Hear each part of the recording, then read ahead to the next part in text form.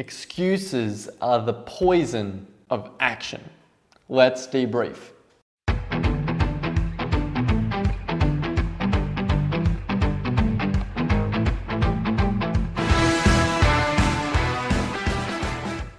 Hey everybody, Jacob Carlisle here with weekly debrief number 73.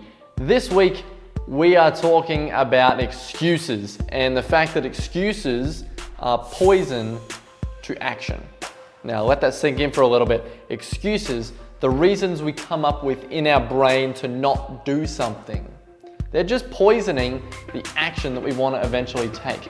You know, you may have set a goal, you may have set out to achieve something.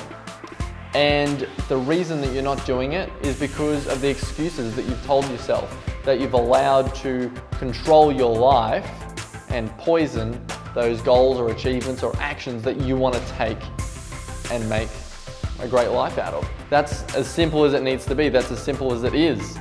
So stop making excuses and start finding reasons to take action.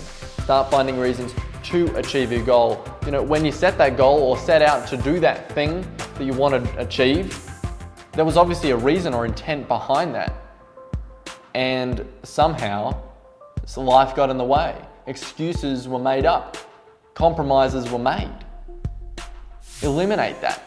Get rid of the poison that's in your life that's dragging you down, that's stopping you from going out and achieving those great things that will make you a better person, will make the world a better place to be a part of. Just stop and just go and take action. It's as simple as that. It's as simple as, here's the excuse, drop it. Action. Thanks for watching or tuning in, wherever you are. See you next week for Weekly Debrief number 74.